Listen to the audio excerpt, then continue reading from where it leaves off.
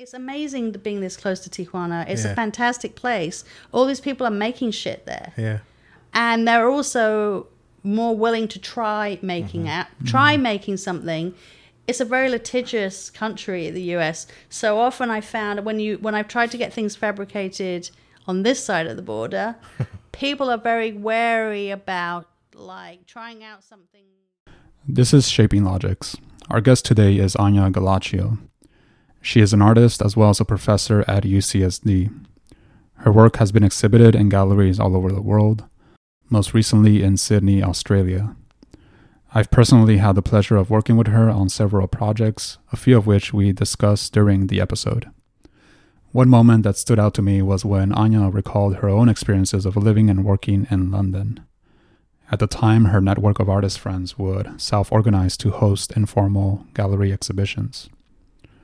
I think this speaks to the possibility of creating alternative models that support artists without relying on commercial success or client work to make a living. Thanks for listening. Here is the episode. Can you maybe talk a little bit, just like your background, and how you started and how you ended up in San Diego? I'm very old, so this might take a really long time. Well, I guess I became an artist by accident in a weird way. So I was brought up in London. And at the time that I went to school, when I went to college, it was free to go to, everyone could do one free terminal degree in the UK.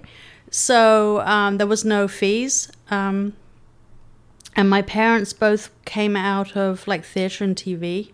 So initially when I thought about going to college, I thought about doing theatre design. I don't come from a family that has any, money, so I knew I was going to have to work. So I was thinking about something that was vocational. And in the UK, you do a first year, which is called a foundation year, where you do basically 2 quarters where you do a bit of everything. So you do design, it's all like classes, graphics, design, printmaking, whatever. And then after the second one, you pick a specialization and you make a portfolio and you apply to a degree course. And in the UK, that's a 3-year, unless it's architecture, which is 7. But if most things, it's a 3-year to do the BA. And then the UK, it would still be the same with architecture. You do the 3 years, then you do some time in with a practice, and then you go back to do the next bit, which is all those other exams. So that's similar. But anyway, so I went to do the foundation year thinking that I was going to do theatre design. I was working in the theatre in the costume, in the wardrobe. And then during being on the foundation, my teachers, I kept changing the brief. Every time I did it, we were doing these design things, I kept changing the brief. And they kept saying to me, "You're not a designer, you're an artist." And I was like, "No, I'm not an artist. I have like nothing to say. I need a job. And they were like, "You're not a designer. You keep changing. This is not what we asked you to do. This is great, but it's not what we asked you to do." And anyway, then one of the faculty there, who was he did printmaking. He told me to go and look at Goldsmiths, which is part of the University of London. And so I went to have a look at it one afternoon, and it was in an old hospital building, and it was just the fine art course and a fine art textile course. And I just fell in love with this place.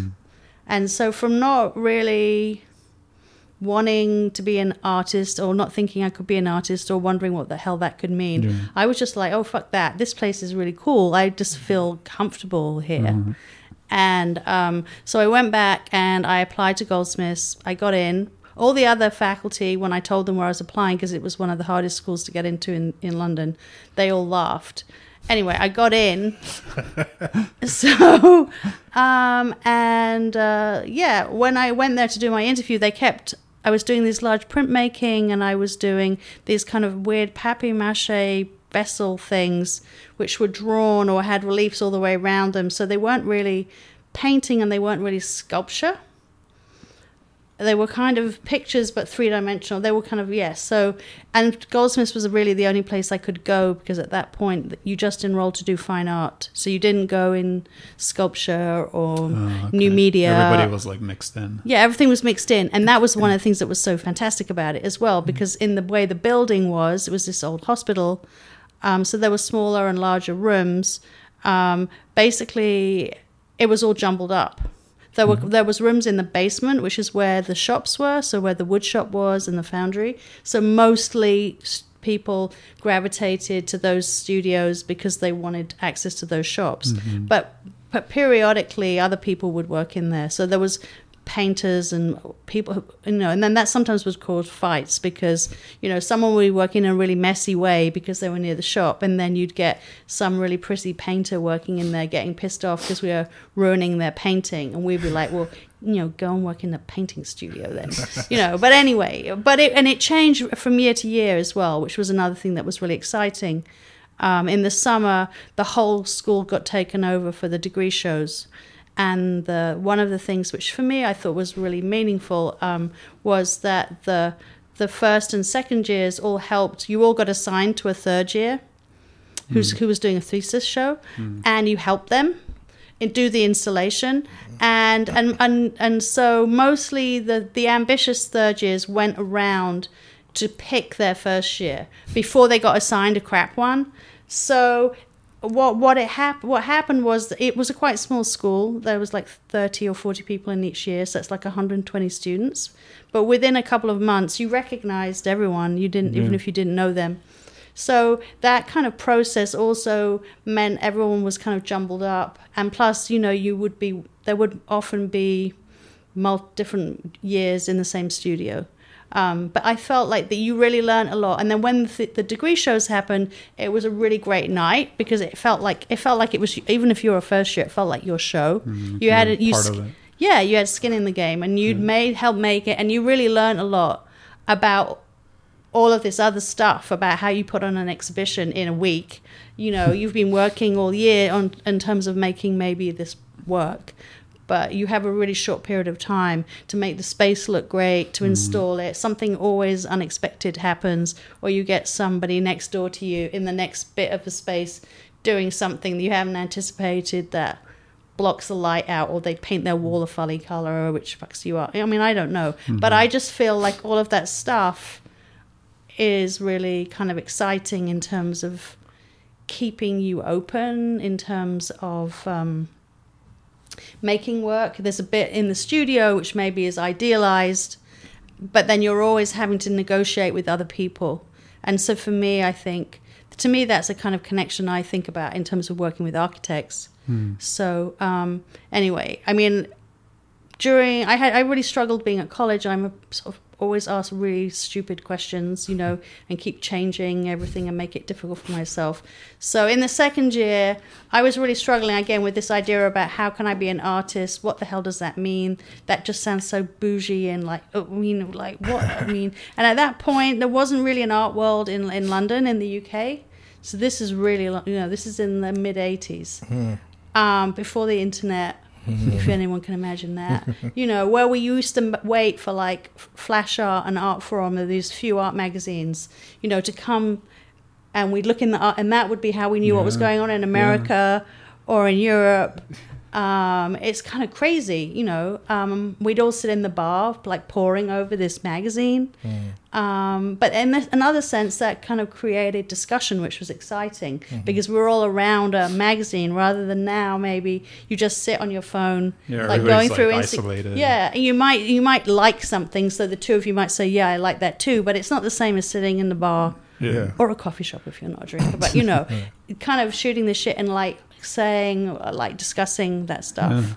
So I really enjoyed all of that. Anyway, I kept threatening to leave because I was so terrified about what was I doing, and what was this stuff I was making, and why was I making it? It just seemed really self-indulgent. And one of my tutors, this guy called Richard Wentworth, he was retiring, he was leaving, and then he heard that that I was thinking about leaving, and he kind of pointed around the bar, and he was just like, look, you can't all be famous artists. There's like too many of you.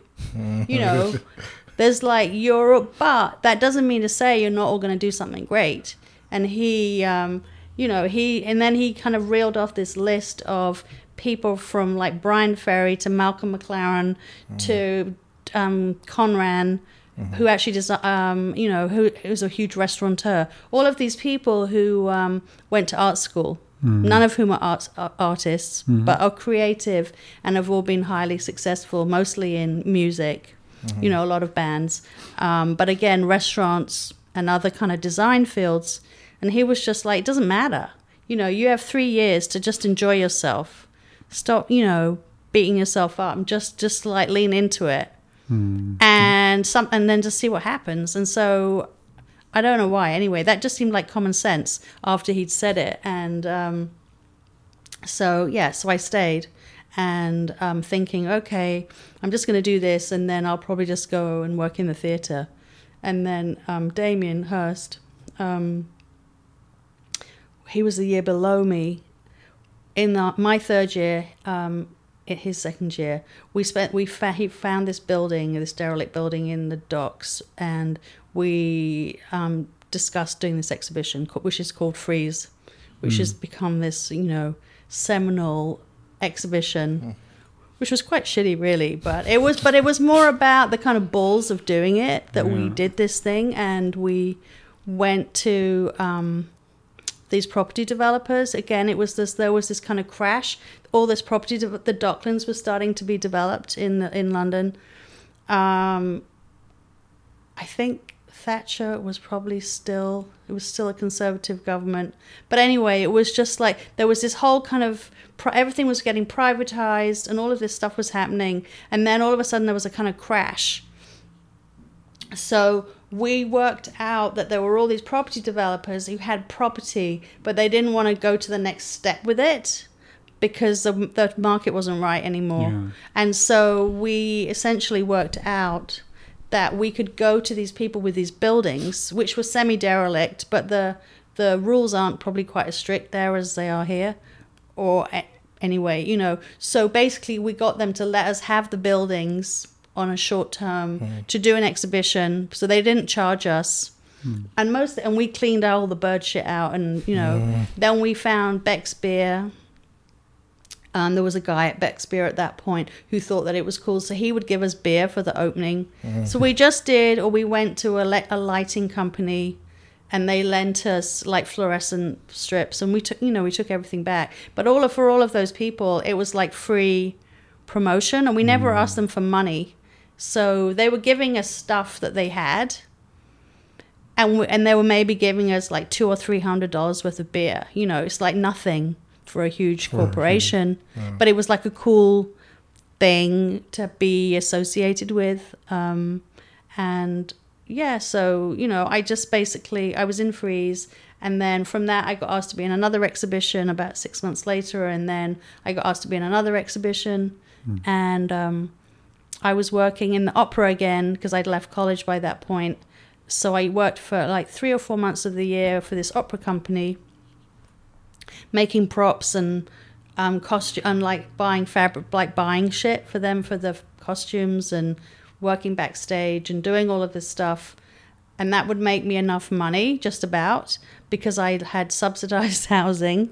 I left school with like, I don't know, £3,000 or £4,000 worth of debt, which seemed huge to me, but was like nothing. I paid that off in like 6 months. Nice.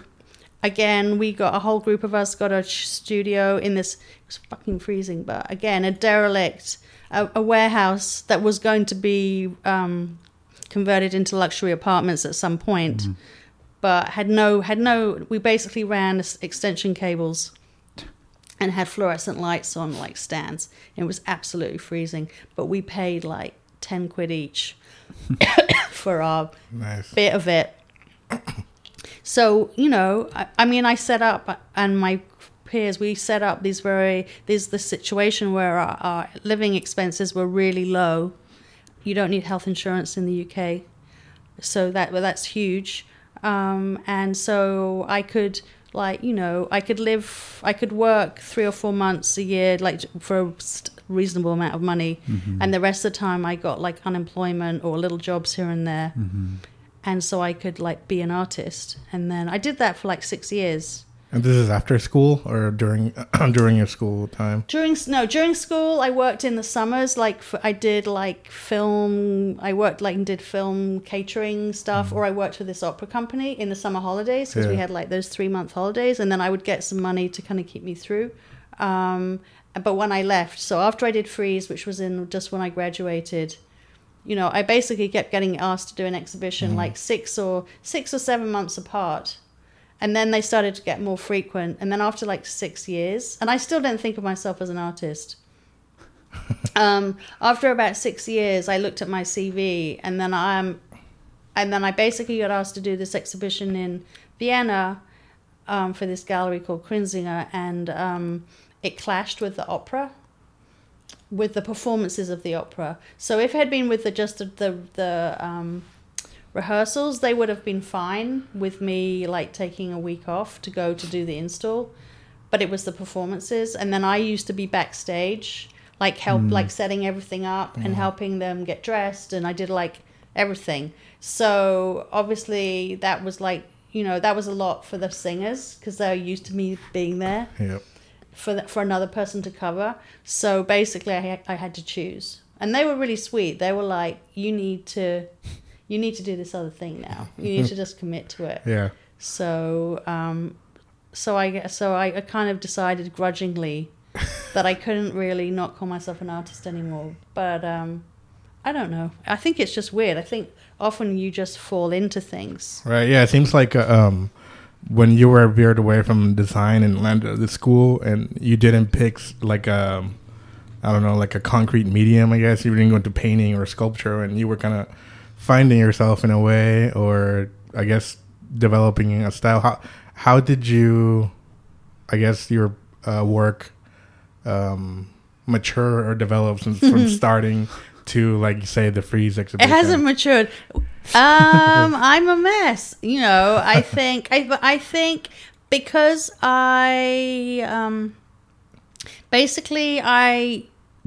for a really long time, I would have probably been called an installation artist. So I continued to be asked to do projects in these kind of derelict or temporary kind of spaces. And so for the most part, I would make a project, like I was working with fruit, I was working with flowers, I was working with organic materials and things, which were cheap because I needed to fill a huge space pretty quickly without very much money, because all of these exhibitions, like, no one had any money.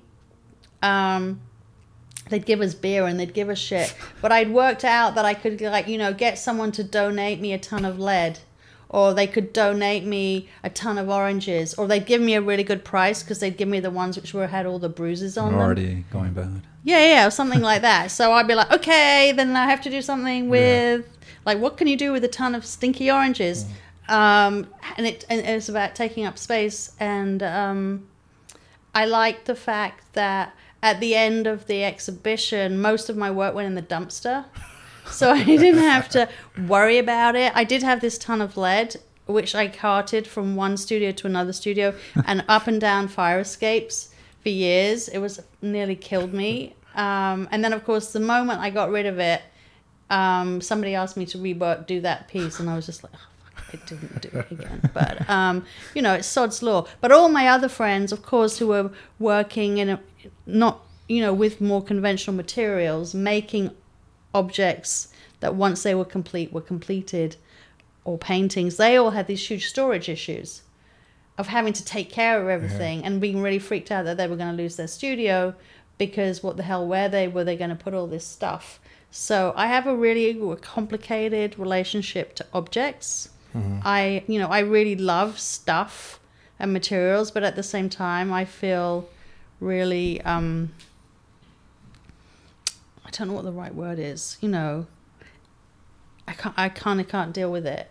It's like the responsibility of it, or like having it. Yeah, because then I feel like I have to look after it. Yeah, you know, and then I'm like, shit. Then, you know, so I felt like initially I'd made this really neat I kind of solved it by making these things that were temporal, that evolved, that decayed, that basically, demanded to be got rid of, that I didn't have to feel sentimental about them. And I could always remake them. So I often think about my work a bit like cooking.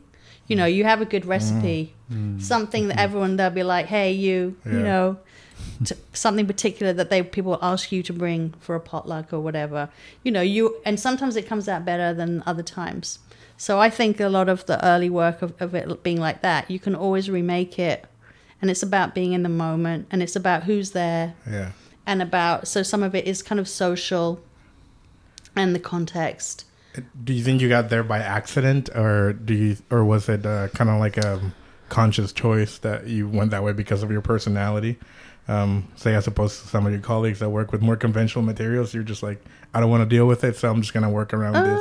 It was a combination of things. I mean, some of it, I think my background in the theater, and having to be resourceful and having to, again, so that, to me, that was like my weird connection back to design, that I was like a buyer. So I'd sit down with the designer and they would show me they would tell me what they wanted. And then I would go out and I'd find like fabrics or ceramic, depending whether it was for the set or for the costumes. And then I'd come back with all this stuff, like, is this what you meant? Even going and buying fabrics. And then once I was doing it for a lot, I knew absolutely everything, because every day I was going to the markets or the store, different types of stores. There's all these amazing Indian fabric stores in the UK. People come there to buy their wedding saris, and they come to buy incredible jewelry because they know it's like 24 karat gold. So I knew all the places to go and get all of this stuff. So I liked this kind of connection of like interpreting. And I think in terms of the way I make my work, still to this day, like how I kind of worked with Abel and Richard and Luis, to me it's about putting together a team. And so that whilst theoretically I'm the team. What? Sky team. They were called Sky Team. Putting together a team, I'm supposedly the continuous, thread that goes through, but every project slightly changes depending on who the team is, depending on the site, on the context. It's all these different things. So then I become more like a producer. And I think I'm comfortable with that mostly because of coming from this background where in the theatre, whilst, of course, the people on the stage, the performers, are who everyone thinks are important, and everyone thinks the director is important, actually, a good production isn't just about those people on the stage. It's about all the people that help them to get there, making them feel that they're their character by what they're wearing, by the environment, and even just stupid banal shit like turning the lights and the sound. So I think that having worked in some really amazing productions of and feeling that intensity, it's quite intense feeling when it's going well. I really enjoy that, and that's kind of how I sort of set my projects up. Each time someone asks me to do something, the work sort of mostly comes somehow out of that invitation. And then it's about building a team. So I guess my thing that I'm mostly frustrated with at this point, having been doing this for a very long time now, is that I still don't have the money to actually have at least a skeleton crew that are consistent. So that makes everything really unpredictable. And the stakes are pretty high often now because I'm actually quite an established and very successful artist. So people have a certain expectation. They didn't have any expectation at the beginning. And sometimes I found that easier. I don't know. I always think I'm a bit like an ugly duckling thing. I'm better when people aren't noticing me. When people expect me to do well, I usually fuck up. I can't really deal with it. Yeah. But I'm a really good underdog.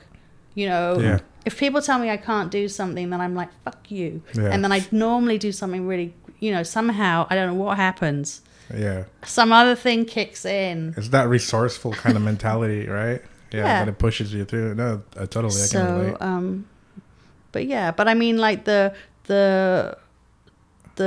beautiful minds, the crazy clay printing machine, Yeah. I still wouldn't say that work is really resolved. Abel won't work on it anymore. He's like, I'm not having anything to do with that fucking thing. Yeah, Abel doesn't want to work at all. No. Oh, really? No. But like the tree, the stainless steel tree that we made in Manchester, my God, in Manchester for the Whitworth, I would love to do. It's like I learned a lot of really useless stuff doing that, and it would be really great to make another to use some of the stuff that we that came out of that to make something else. So, but it never seems to ever kind of quite work out like that. So, going back, you're back in London. You're getting more work right after school. How did you end up in San Diego? My partner, Kelly, hated living in London. I cannot imagine why. She was born in Riverside, so she couldn't cope with the lack of light. So we met in San Francisco. She was living in Oakland. She'd done undergrad at the Art Institute in San Francisco, and I was there doing a residency for 3 months. Between Oxford University and the San Francisco Art Institute, and I met her while I was there. And then she lost her job through she was working with this paper, and they moved. So I was just like, hey, just come to London. So she came to London. So we were there for 6 years, which was great. It was a little stressful because she was illegally there. Illegal immigrant. Yep. After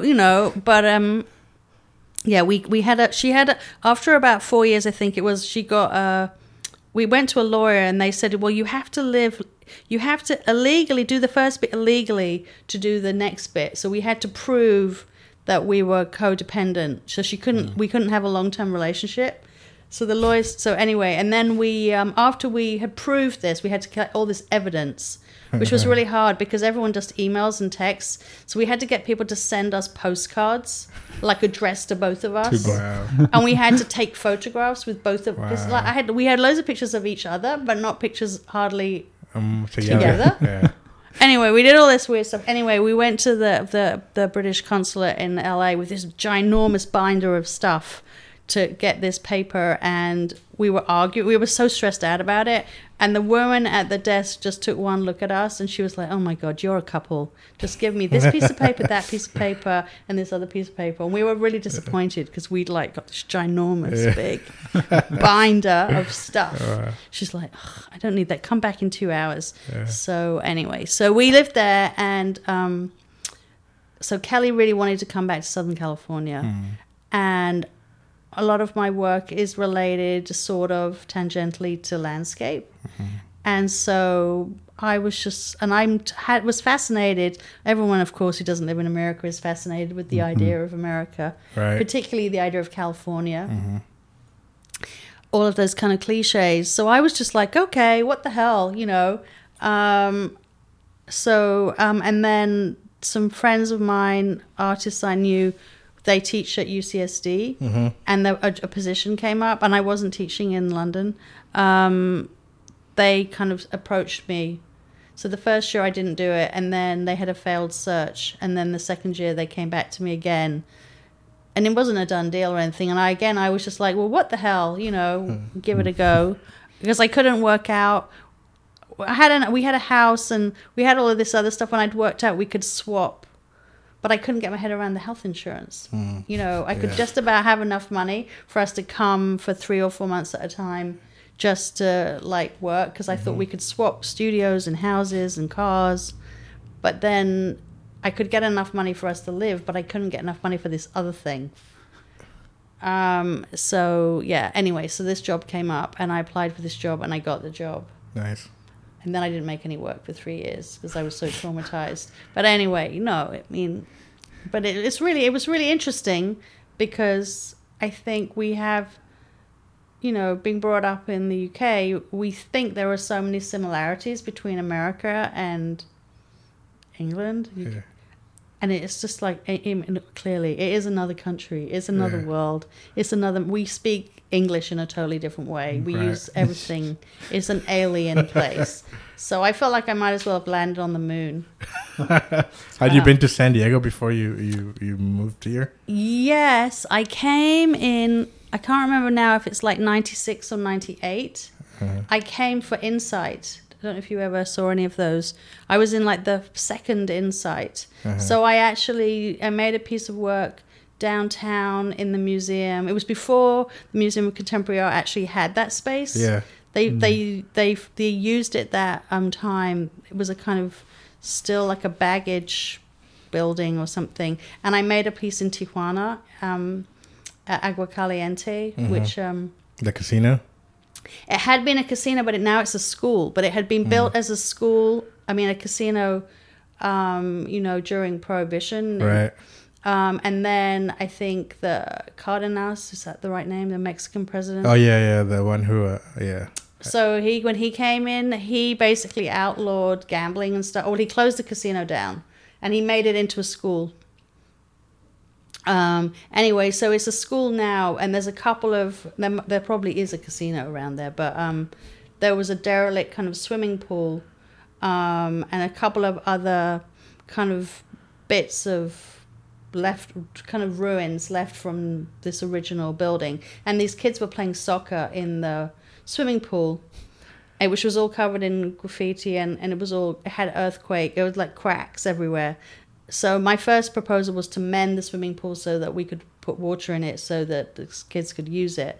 And that was going to cost too much money.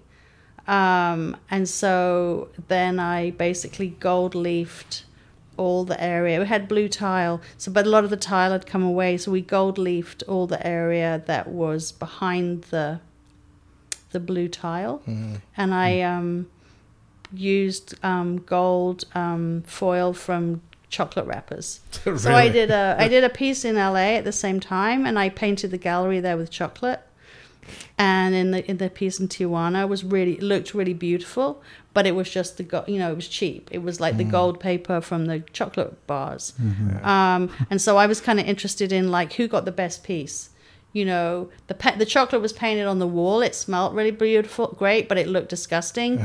And the piece in Mexico was, I guess, it looked really beautiful, but I guess it was worthless. But right. I mean, and it did this really interesting thing, because if you walked into the pool and you walked down to the deep end, more or less the whole of the end wall was gold leafed.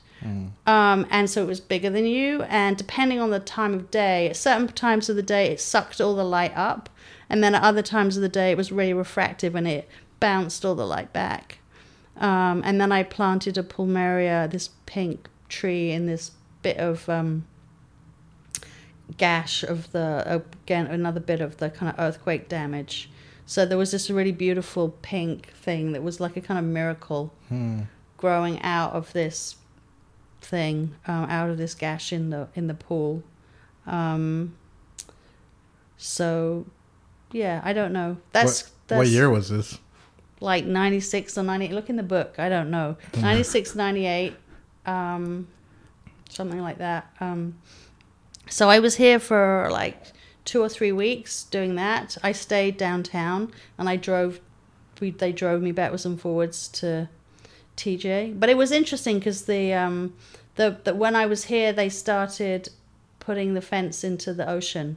So the fence wasn't in the ocean that first time when I came. I think they used like the landing gear for Desert Storm or something. And there were still bits, I remember we looked. There were places there also at the fence where it still was chain link. Yeah. And there was bits where you could stick your head through, and then all of a sudden, like from nowhere, like, a truck would show up if you stuck your head through. But I thought that was really, for me, it was really fascinating, because coming from Europe, my experience of like that kind of impenetrable, those borders, was thinking about the Berlin Wall, Right. which had just come down about that time, I think. So all the focus, my whole focus, or my understanding, a lot of my youth had been about the Berlin Wall, or even north and south in terms of Ireland, again, and the Troubles and this kind of border, people trying to cross the border. And I was just oblivious to the fact that there was this border here that was so militarized. Yeah. And it was really, again, pre the internet and all of these other things, in terms of how our TV news focuses on issues that are more local. And it's strange living here again, in terms of knowing there are certain things happening in Europe, and like scanning, they're not really mentioned as priorities on the kind of radio, right. or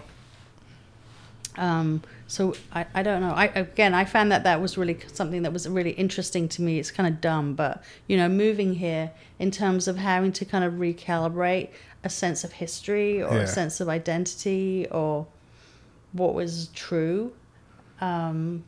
Seeing Europe and seeing my own life through a different lens, through being here, has been really kind of intense, really. It's like going kind of back to the beginning and being a kid. Just really? A lot of things that I never questioned. And now I'm here. Like what? We're getting way off architecture now. Whoa. It doesn't have to be architecture. No, but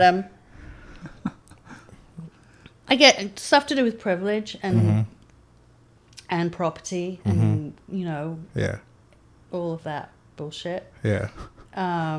Race. Yeah. So I was very privileged to be brought up in London, which is pretty mixed. Yeah. So it's easy to overlook or not be aware to a certain degree of certain things. There's also not guns in the UK. Right. The police don't have guns.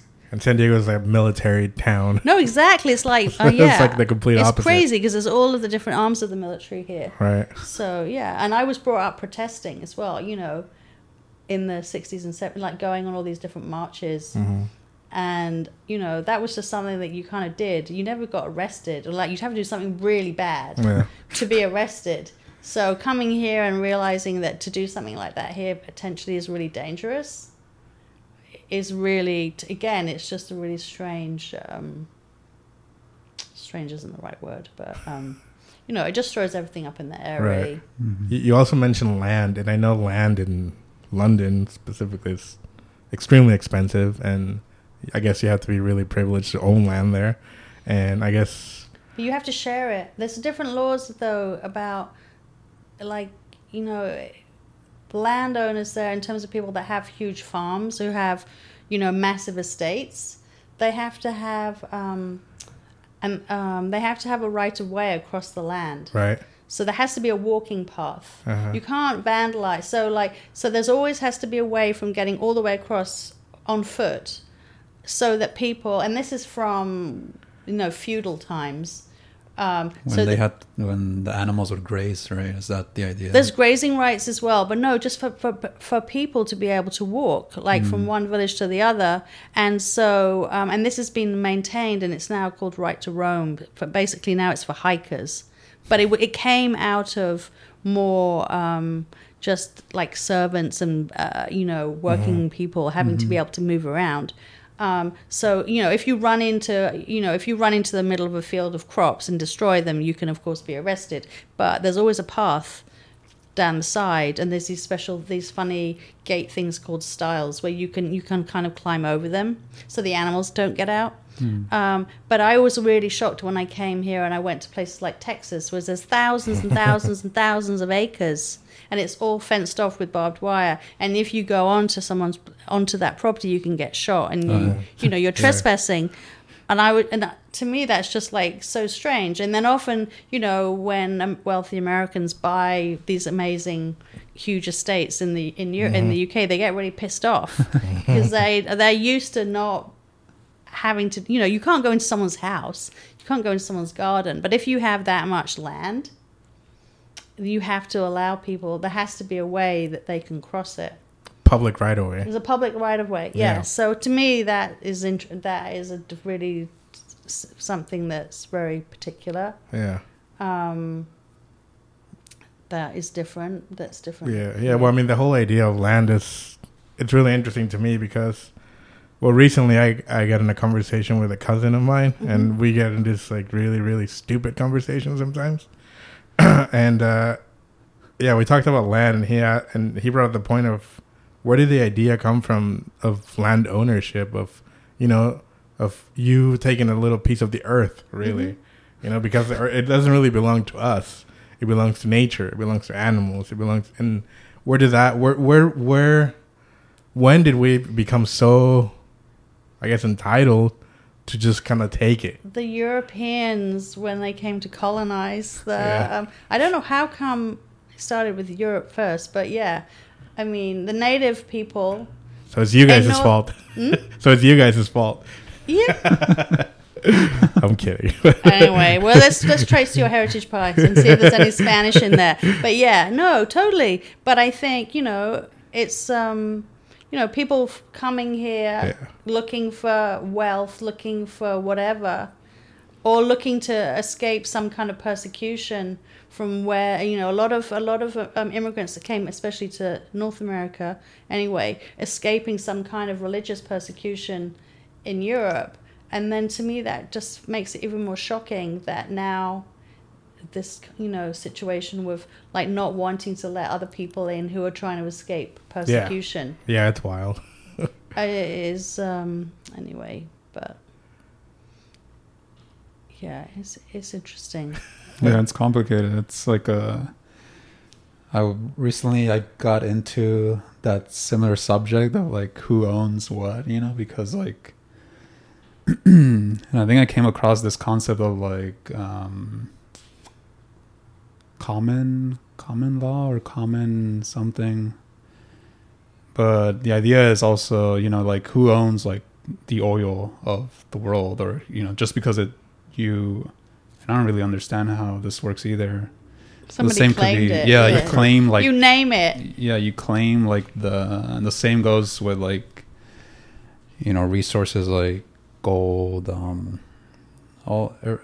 everything that comes from the earth, basically, because even oil comes from the earth, and all the other rocks and stuff. I was obsessed with Antarctica for a really long time. Really? Because Antarctica, I think it's just about to run out, but technically it's the only place in the world that doesn't belong to anyone in terms of the way that everyone thinks everything belongs to them. Right. And it has all these scientific camps there. Yeah. They're all research stations. So all of these different nation states have interests in it. And that's why they all put research stations there. So they could all make a claim.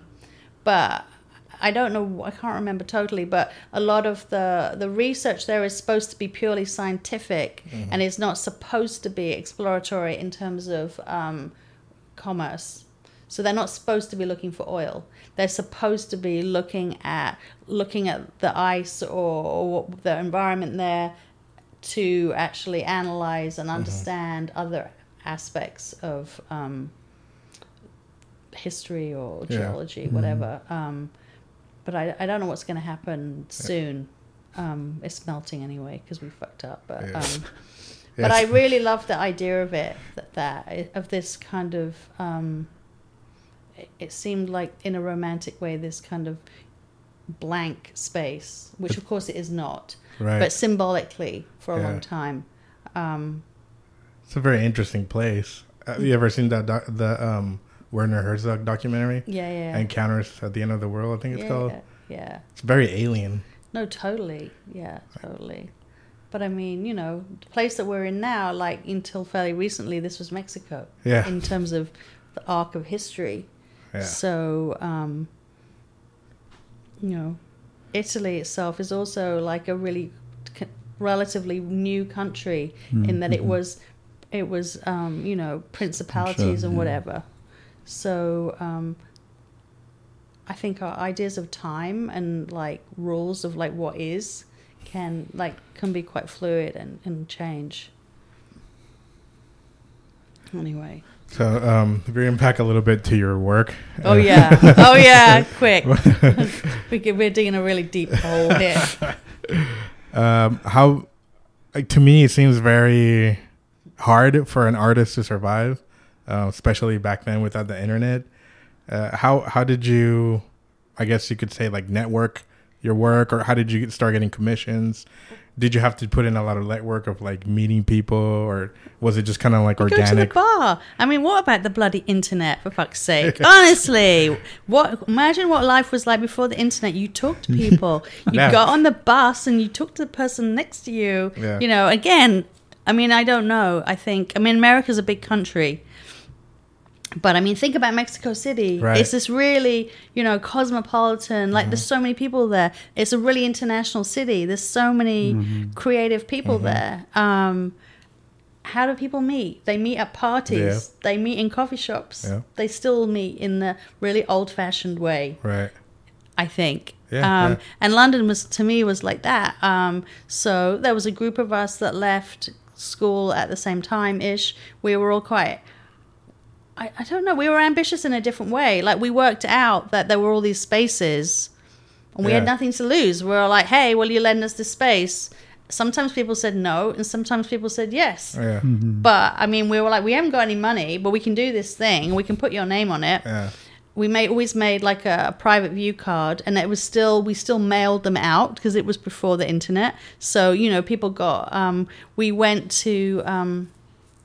we got some good we got some mailing. I don't know how we got the mailing lists from the galleries, but anyway, so yeah, it was just like, and there wasn't that much going on initially, so everyone, like, very soon there was free beer. You know, people show up if there's free beer. Of course. And so it was a kind of combination of being really a social kind of thing, and then, you know, more people kind of started coming to these different exhibitions. We'd go to these different ones. Then, I don't know. I mean, I guess for whatever other reason, I mean, people started then coming to London. I mean, a lot of people fly through London anyway. So a few of our teachers kind of got involved, but people started noticing from the outside. I get outside of the UK. And... I don't really know how it happened, but, you know, I think in, like, when you're in your 20s, you're kind of pretty open. Yeah. Well, I was, and, you know, and because as long as it didn't cost me money to do it, I would do it. So, I mean, I would do an exhibition. So, I got started being asked to do these exhibitions in these commercial galleries, which seemed really nuts because no one ever tried to sell anything. But I guess... in terms of how much a commercial gallery it cost to put on an exhibition at that point, you know, to fly me to Zurich or to fly me to Vienna and to feed me for a week, they had to feed me. Yeah. And I can eat a lot. You know, they had to feed me and put me up. Sometimes I'd get put in hotels and sometimes I'd be in someone's spare room. So, and they'd have to provide, like, mostly at that point I was working a lot with the flowers. So they'd have to buy the flowers, but they didn't pay for my labor. I didn't get an honorarium. So, you know, but I was living really cheaply, you know, in London. So it was just this kind of weird thing that kind of happened organically. Yeah. And one thing just kind of led to another. And I was kind of really open. And then I don't know how soon in, like, Carsten started working with me. Like, I got asked that this guy, Carsten Schubert, opened a gallery, a commercial gallery in London, and he asked to represent me, which, again, I was really surprised about because he didn't really overtly try and sell anything, and I wasn't really trying to make anything that was, well, my logic was, people, you can sell anything. Like, it's not my job to do the selling, but people that are good at selling shit can sell anything.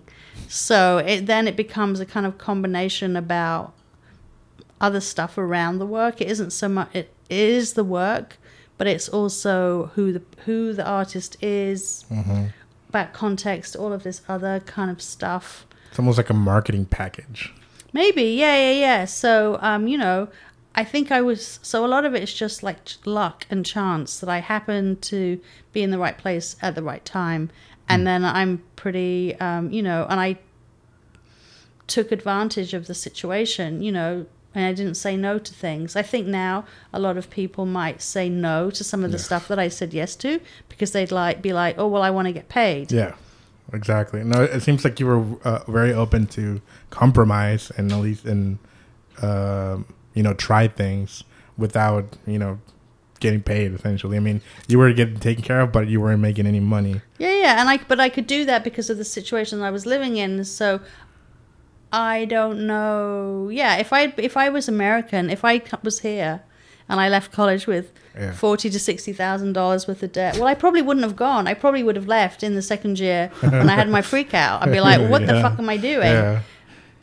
I really don't know. So I think the decisions, I could continue making these kind of these decisions about working in this more ephemeral way for a really long time because I didn't have to worry about, I was making enough money to look after myself, but I wasn't generating enough money to have a mortgage or pay all of these, all of this other stuff that's more grown up. And I didn't need to.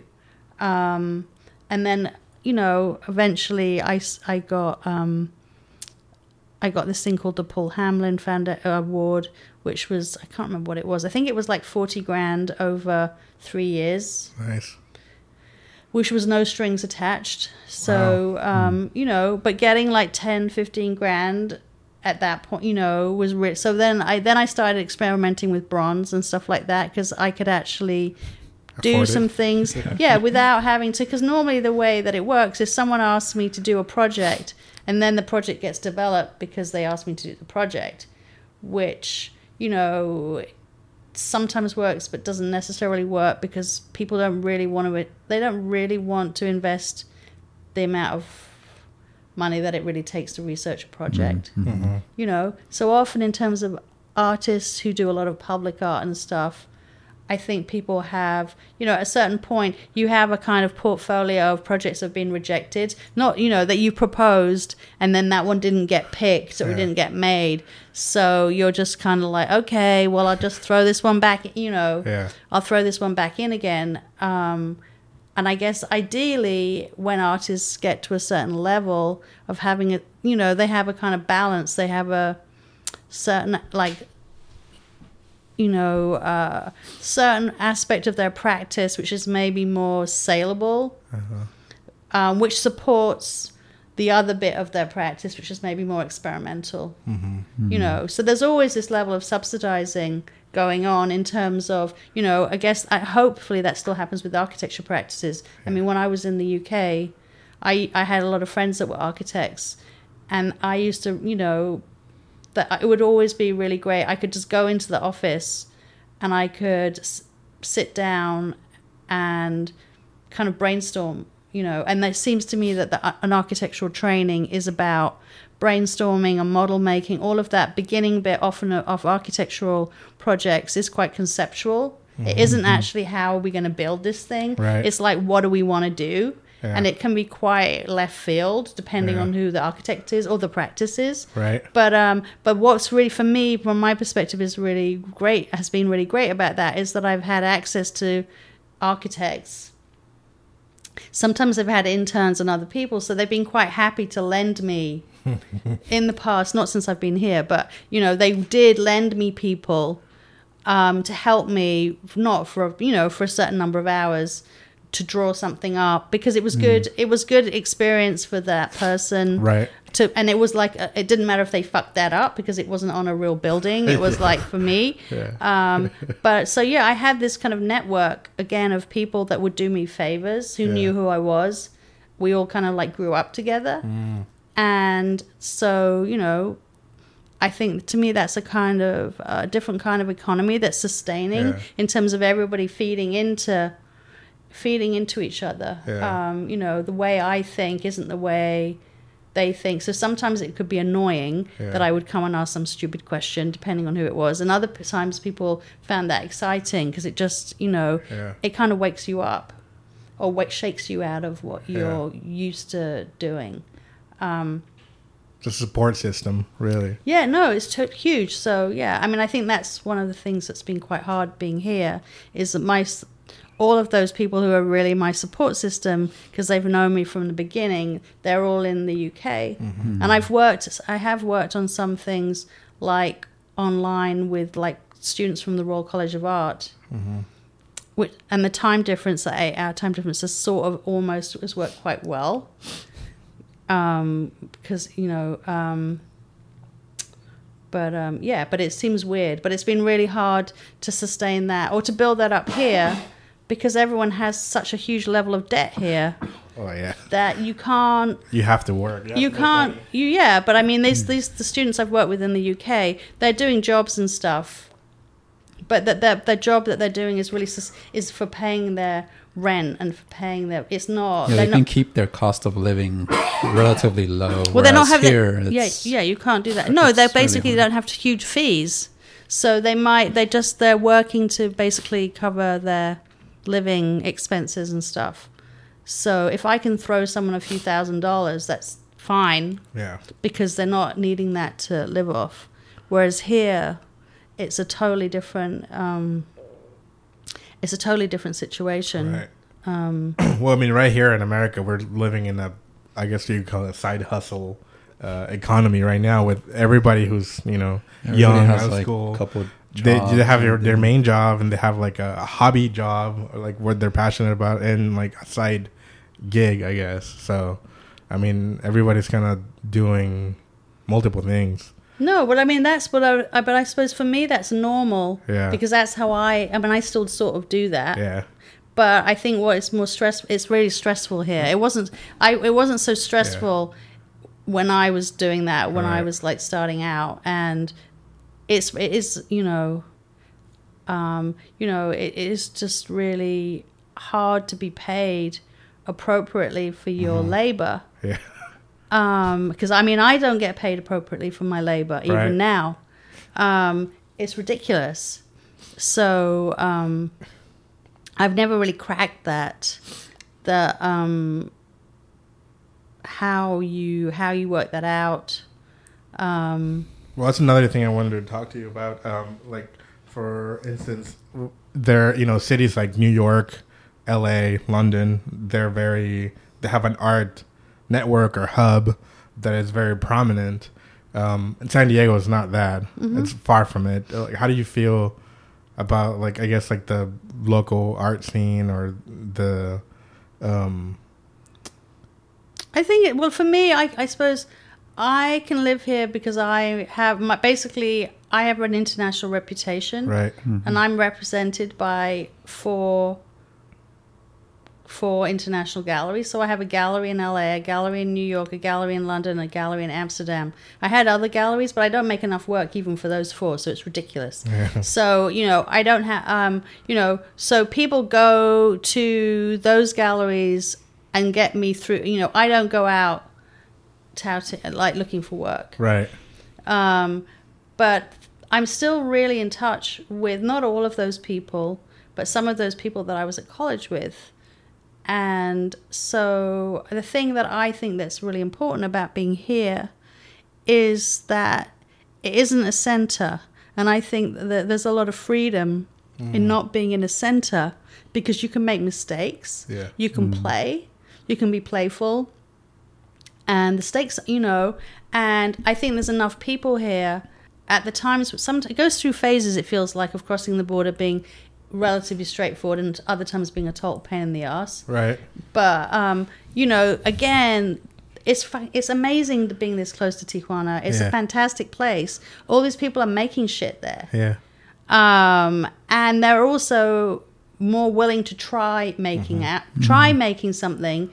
It's a very litigious country, the US. So often I found when I've tried to get things fabricated on this side of the border, people are very wary about like trying out something that isn't what they normally do, right? Because they don't believe you're going to pay them if it doesn't work.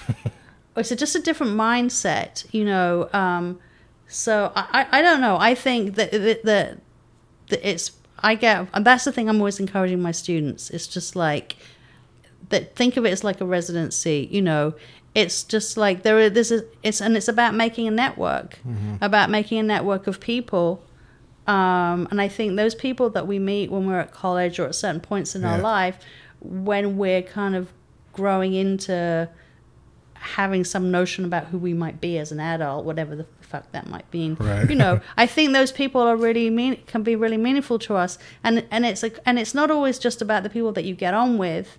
It can be that really annoying person in your class that hates everything you do. Yeah. You know, actually, when they're not there anymore, it's like kind of like a squeaky door. You're like, shit, you know, it's like a balance. Yeah. You know, you need your cheerleaders. Yeah. You need the people who have the same taste as you or maybe get you. But you need to balance it out. And, I get frustrated that it feels like it keeps going through like cycles here. Like they gets a bit of momentum and then everyone panics and they move to LA. Right. And I'm just like, oh, for fuck's sake, you know. And I really believe that if people could just hold their nerve, it's really easy to get here from LA. Yeah. There's some really good beer down here. Yeah. You know, you can get the train. It's really easy. You can get the trolley across the, you know. Yeah. That actually it's just about then groups organizing events so that if it's really about trying to get people from LA to come or from further south in Mexico to come up, I mean, it's pretty cheap to fly in and out of TJ. Right. That then it's about communicating with each other and like clusters of group of people organizing so that there's a weekend of a number of events, and then that makes it worthwhile. Like if that happens once a month or every couple of months, that, you know, accumulatively people are like, yeah, let's go to San Diego for the weekend because it's cool, you know. The weather's always nice, there's great beer, there's great tacos, there's some good art, you know. There's things happening, and that's what happens in London, really, more or less. You know, it's just like, and then you can kind of, you know, amp up there's a lot of money here as well. I mean, the frustration is there's a lot of money here, but everyone's so fucking conservative. Yeah. Yeah, it's a very conservative town. So I think that probably feels into architecture as well as in terms of art. Yeah. In terms of what people want to build and what's acceptable too, you know. It's crazy because the weather's so forgiving here that people could do some really amazing, you know, in terms of working with new materials. And having inside-outside type spaces. I don't know. I just feel like there's so much potential here. Right. And there's fucking people here with money who could support it. Yeah.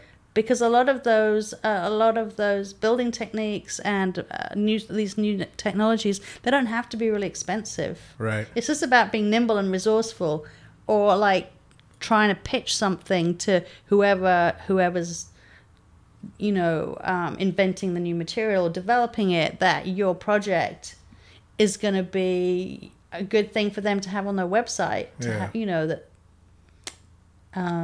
you know, a really good friend of mine, they have, David Adjei did this house for them, and they had no money, and it was just before he got really famous in London, but they'd bought this old, like it was a shoe factory or something. It was basically like an old Victorian box, and they had already been living in it, and they had a child and they needed to extend it. So they went to David, and he was really excited because he kind of considered it a new build, because it was more or less, it was just basically, right. You know, they smashed it down, because all of his projects at that point had all been, what do you call it, you know,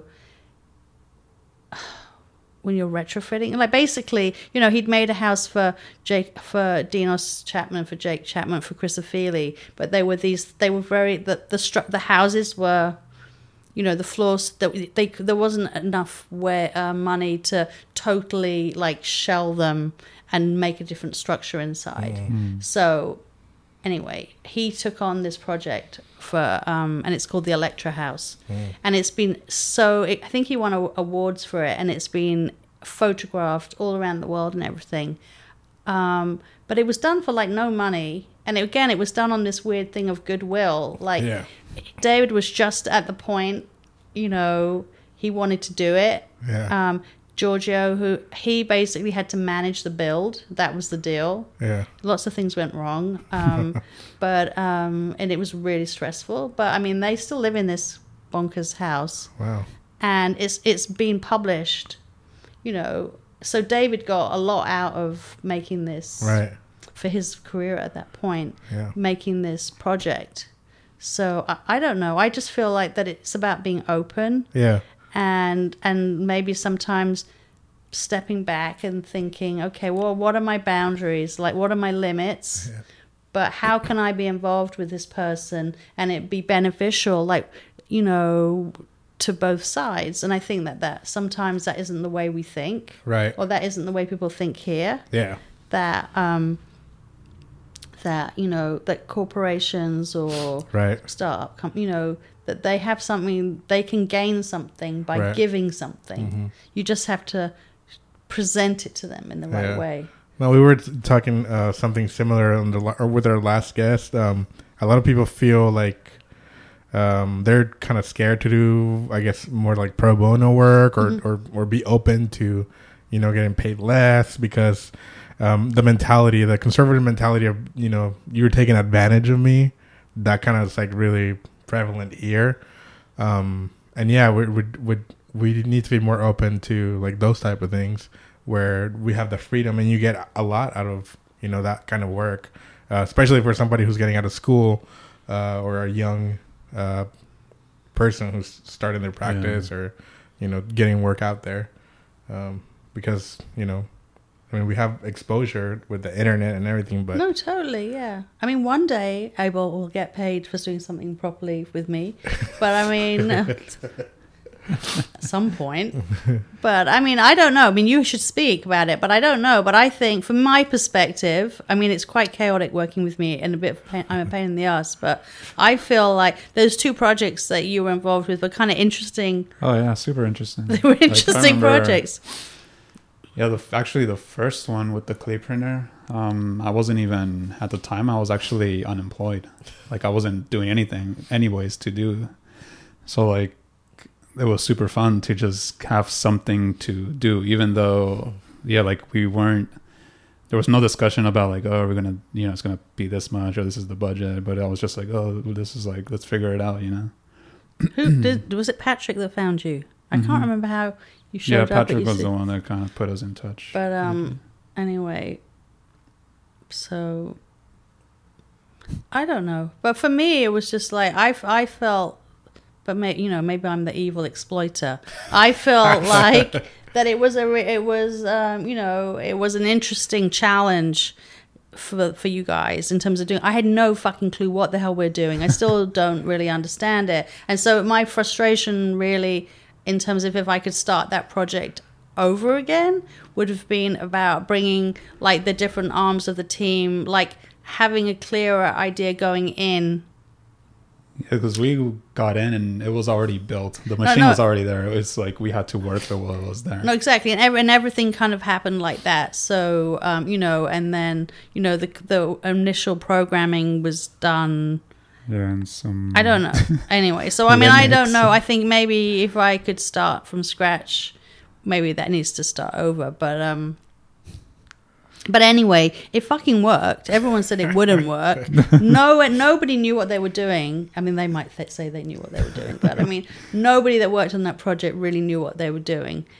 Yes, people could weld, and yes, people could code, but it was really arse over tit. The whole thing was nuts. And we had this deadline. We had this hard deadline of that show opening at the museum, at which point some of the undergrads in particular were freaking out because everyone, I think, was more used to that idea of like, oh yeah, it's 10th week, it's finals week, whatever. And I was like, no, the show opens. There's going to be this thing in whatever state it is going to be in the exhibition. And I don't know about how that felt like for you guys, but I think for some of the people that from UCSD, I think they were quite shocked in terms of having real pressure. I mean, that's how I work all the time. I'm totally dependent on the kind of involvement of the people that I've got reeled in. Usually they are getting paid something. They weren't in this case. But, it was a bit of a kind of crazy roller coaster. Yeah. And then when you came to London, there were structural engineers. I actually had structural engineers involved in London, and they worked on the tree project as well. And it was really great working with them because, again, it was a different. They were very creative and open in terms of giving me parameters in terms of how certain things could be interpreted. It was almost, if I remember, it's almost what we gave them was basically what got built, right?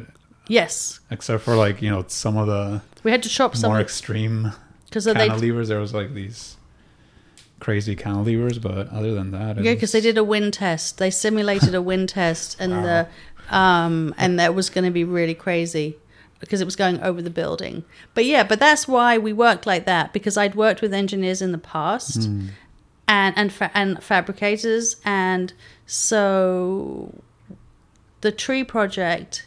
Basically, I got asked to make this project for this museum that was being renovated and expanded in Manchester, which was and the building was on the edge of a park, and the building had been historic. It was on the edge of the park, but it didn't look at the park.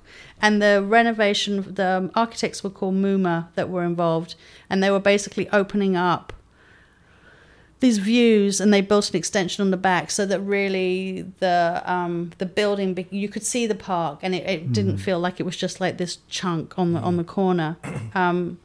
And I'd done these other projects with trees, and the director had this idea about this tree, and so I went and I had a look, and the work that she was talking about wouldn't work. But I spotted this line of trees, and then I noticed that they seemed evenly spaced, but then there was a gap. And so one of the trees had died, and they'd removed it. So I got obsessed with this dead tree, and then discovered Muma. Basically, I was talking to the architects, and they'd done all these LiDAR scans when they'd gone in to survey to do their original proposals for the competition for the building. So they'd scanned the trees by accident. So they sent me the scan, which I sent to them. They laughed. It was this really shit scan, because obviously they didn't mean to scan the trees, right. But they did scan them. So the dead tree that was gone was in the scan, but it was a really simple line drawing, and obviously probably from looking at it, probably there were branches overlapping that had become like one line or something. You couldn't really totally work it out. So I kind of got interested in that kind of idea again of like slippage and interpreting this kind of really precise data, and how we always think about computing and all of this stuff as this very precision, rational data collecting tools. But how subjective all of this data is, we still, how we interpret it or how we translate it. So I made Sky Team make me made a set of models, which were kind of thinking about these lines, and that I wanted to go to London, and I went to London with this mad suitcase with this huge model. Oh my God, that was insane. With this model. Because I knew that if I was like one step further behind when I met the structural engineers were going to determine what the sculpture looked like. So we did all this modeling with paper and cardboard. Here, I made this kind of weird, like fin. Yeah, it was like if you were to cut it, like the tree trunk, it looked like. I think I remember you kept calling it like a book, opened. Like if you opened a book and broke the spine. Fins. Yeah. And then as it grew, each branch became like its own sort of. So you thought about the end of the page going up, and then at some point maybe the page would become a branch. Yeah. But obviously, again, each of the endpoints, whatever you want to call them, was true to the profile that was in the data in the scan. Yeah. There wasn't enough information in the LiDAR to have made the trunk, to make the texture of the trunk. So I kept thinking about it in this way. It was so that you have this kind of star thing coming out. So anyway, so yeah, I went to London with this suitcase with this model in it. And then I was like, okay, you got to make this. And they were kind of a bit shocked. So yeah, but that was really interesting. So the structural engineers then had the problem of how to translate this thing that we'd made in cardboard. Though I think one bit of it, wasn't it laser cut paper or something? But anyway, there were a few versions, because I remember, there was like a version where it was very like knotty, with like the bits of the tree you could kind of have like a very profile of the tree was, and there was another version that was very like angular, very rational. But yeah, I thought it was super interesting because we got to meet the team when we were there, and just to hear their side of the thing of like, because they, I think when we handed off the project to them, they just kind of went with it.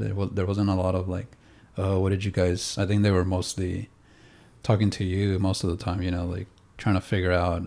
Well, then we got some fabricators involved, so then it became more a combination between between me and the fabricators and the structural engineers, because of course we couldn't have single pieces of. It was in polished stainless steel. The sheets weren't big enough, so there had to be welds on it, and I didn't want the welds. But if they ground the welds down to make it look like single sheets, then they got rid of the surface on the mirror surface. So we kind of went round and around in terms of how the welds could be, what they should look like. So it's a kind of mirrored thing in the landscape.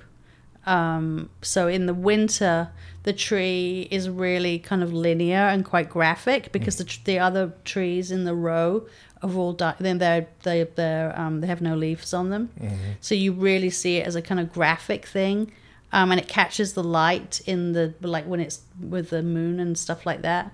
And then in the winter, in the summer, it kind of disappears in all of the canopy of the trees, but then it sucks up all the green. So the surface then starts reflecting all the green of all the leaf.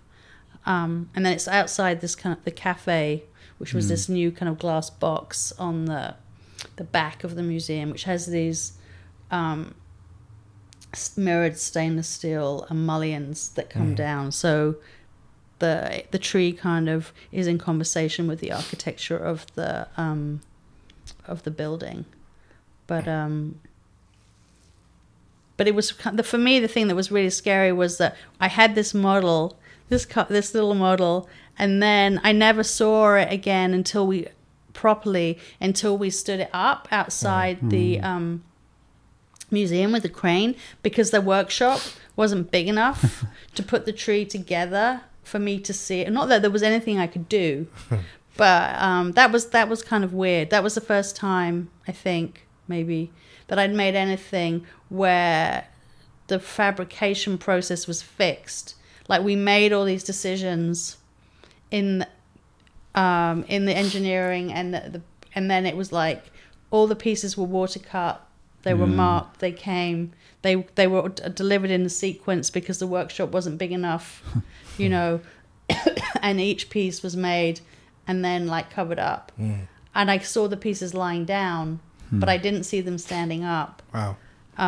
So the modeling and all the stuff that I did with the Sky Team was really essential, really. Yeah. And it was really weird because it looked like a big version of the cardboard model. It's like, whoa. Yeah. Yeah, I got to say your practice is very similar to how architecture, works.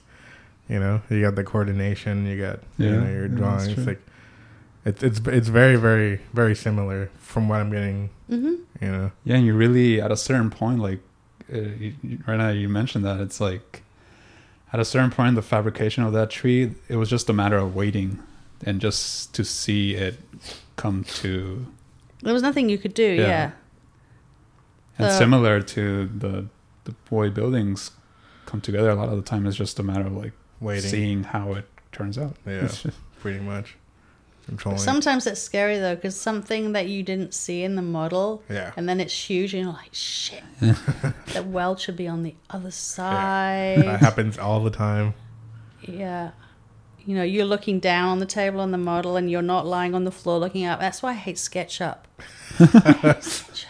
You work in SketchUp? No, I don't. I can't do it. I hate it. I know it's really easy, but no, I'm a cardboard model person. That's good. Because it's much easier, even with my phone. You know, I take pictures on my phone, and it's like more the point of view of me. Because SketchUp can like do weird angles. Yeah. And so everything looks great, and you look like you can kind of whoosh through this thing. And then you build it, and then you're just like, what the fuck is that? Yeah. You know, it was in the model the whole time. So, but you just didn't see it because no. But I think even just that really dumb thing about like gluing and sticking things together, that you realize that you had to stick a surface to a face, and you're like, oh, how am I, in terms of real construction, you know, is that baseboard going to stick out? How do I make it flush? Or just the, you know, like the details. Well, it's about sequencing, isn't it? Yeah. Yeah. And I think coming from Europe, again, in terms of like architecture, because there's so little space, and mostly people are going into existing historic buildings. People are very good resourceful at fitting lots of shapes into using all the negative space. You know, to like have have a wall that makes a cupboard on the other side, or I can't remember the name of the architect that's here that does really cool shape, does something similar. He's got a lot of properties in Little Italy. Ted Smith? Maybe. I don't know. I'm really shit on people's names. Siegel. Was one of them. But anyway, yeah. But basically he's done a lot of like live workspaces that are all really odd shapes, but really utilizing every bit of the space. Probably Ted. And some of them are really. I lived in a loft, one of those lofts, while I was when we were remodeling our house. But I really enjoyed that because it's just like some of the people. I feel like sometimes here people don't. They just think there's loads of room, so they do these rectangles, and then you don't really think. Well, actually, if all the services came up the middle and you had the bathroom and the kitchen like that, you could have all this other cool stuff. Yeah. They just kind of do this other stuff. And Richard was always complaining about that in terms of, I don't even know if he's doing that building. The ceilings all got lowered because they didn't think of some other kind of thing. Mechanical stuff. Anyway, so I don't know. But for me, modeling, like making paper and those kind of models, that makes you, I guess, if you have the mindset, you start noticing. Like, oh, this isn't, how do I make it flush with that? Or it's going to stick out. Yeah, it's a great tool. So, how do you feel about criticism? What do you mean? You're going to be mean to me now? No. Because depends. We talked about it before, and we experience it all the time. And there's good criticism and there's bad criticism. I guess let me reword it. There's constructive criticism. I think constructive criticism is really important. I'm terrible, actually. My students hate me because I'm one of those people that always... You're a teacher and you got to give them something to work with, right? I'm terrible, though. I'm really bad at it because I always point out all the things that are wrong, which I think has been constructive because, like, just saying, yay, that's fantastic is not very helpful. Exactly. But the culture seems to be that you have to stroke everyone and pat them first. And then you sort of stick the knife in or the pin or whatever and poke them a bit. And I'm trying to be better about remembering that. So I don't know if it's a British thing or if it's just my thing. But I Yeah, so I think I'm trying to get better as a teacher anyway about how I phrase my criticism, because I can be a bit, I probably did it with them as well, I can be a bit abrupt. Rather than saying thank you, that was really great, but I just like go, but what's that? Yeah. And I forget all the nice stuff at the front. But no, I think criticism is really important, and I think, again, that's why in terms of having a peer group or whatever the hell you want to call it, that we make our own families. You know, we make these group of people that, and I think it's really important, like thinking of it like a team, that you have people in different spots, so they're not all cheerleaders. You need some difficult people in defense or attack. You need some different players in there but you can measure things like, you know, I have people that, you know, if they tell me something's a great idea, I'm giving them one of my ideas and they say it's great, I know I'm not going to do it. Like, okay. And then some of these friends get really pissed off because, you know, they really have to put a lot of effort into criticizing, you know, critiquing these ideas. And then they're like, but you never do anything that I say. And it's like, when they don't do it properly, if they don't engage with the process, because they know I'm not going to do whatever they say, because I never do what they say, so they don't take it seriously, it doesn't work, if that makes any sense. So it's like, you know, you put people in these positions, and then I think they're really useful in terms of measuring us. I think the other thing that's difficult when we're just starting off is sometimes you make a piece of work, you make something, and everyone gets really excited about it, and that can sometimes trap you or get you stuck in a groove that you didn't necessarily intend to be in, that you might, so you kind of get encouraged to repeat or develop further like, that kind of whatever it might be. Or you know, or you don't really know why you think what's great about X is this, and everyone else is looking at it and they're seeing something else. So I think it also takes a while in terms of building up a portfolio or building up you know, establishing whatever. Style is such a horrible word, but you know, whoever you are, that so you can feel more confident that people are having a more holistic response to, like, if they're into your work, they really understand what they're in for, or what, you know, what you do. I think being an artist and being an architect is really difficult because often, well, the way that I work and the way that architects work, you're often working for a client. Right. And so it's a fine balancing act between you're theoretically the creative driving force in this adventure, but there's so much ego.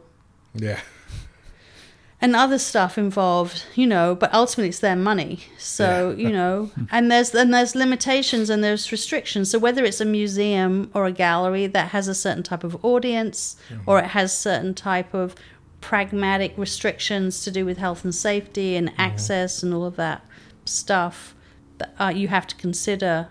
Or if it's actually like a wealthy, you know, a private individual or a corporation asking for a public artwork, or in my case, maybe something to go in their garden or in their house. It's about negotiating. And sometimes that can be kind of complicated, as in terms of, you know, sometimes you feel, sometimes it can really feel like a service industry. And it's not about getting big for your boots and having a big head. But, you know, it can be quite a mindfuck sometimes in terms of navigating. You know, sometimes if you're lucky, you'll meet some people and it really will be, like, I have some collectors who I totally love and I know they totally support me. And they can be critical of me and I trust them. And then there are other people who, you know, I feel really wary around, because I'm really aware that it's their money. If they don't like what I say, it's all going to go away. The thing isn't going to happen. So I don't know. Sometimes you feel a bit like a court jester or a clown, you know, that you have to go to the fancy party and you're singing for your supper, and emotionally, you know, psychically, that can be, sometimes that's really difficult. Oh, totally. Yeah, it's very similar to Mhm. what we do as well. I mean, at least how you portrayed it, it's you have different camps as far as just under the umbrella of criticism. Mm-hmm. You have the academic kind of environment, and then you have your friends and colleagues who you probably would trust the most for constructive criticism, and then you have a client sometimes, right? Which is their money that you're trying to please. But then you also have another, which would be the public or the spectator, right? Or somebody who's not very familiar with art. Do you pay attention to those type of, and not only just that, just not just the public, but also art critics. That's like another. Sometimes and sometimes not. I think we all, I think you have to make yourself vulnerable to make work in any creative thing. And I think, so you always feel there's always a tender spot. So, I mean, it's a kind of one of those catch-22 things. Like, I don't really want to look at that stuff. You either feel disappointed because they don't say anything of any significance, or you feel wounded because they said something mean. They say something mean or dismissive or whatever. I don't know.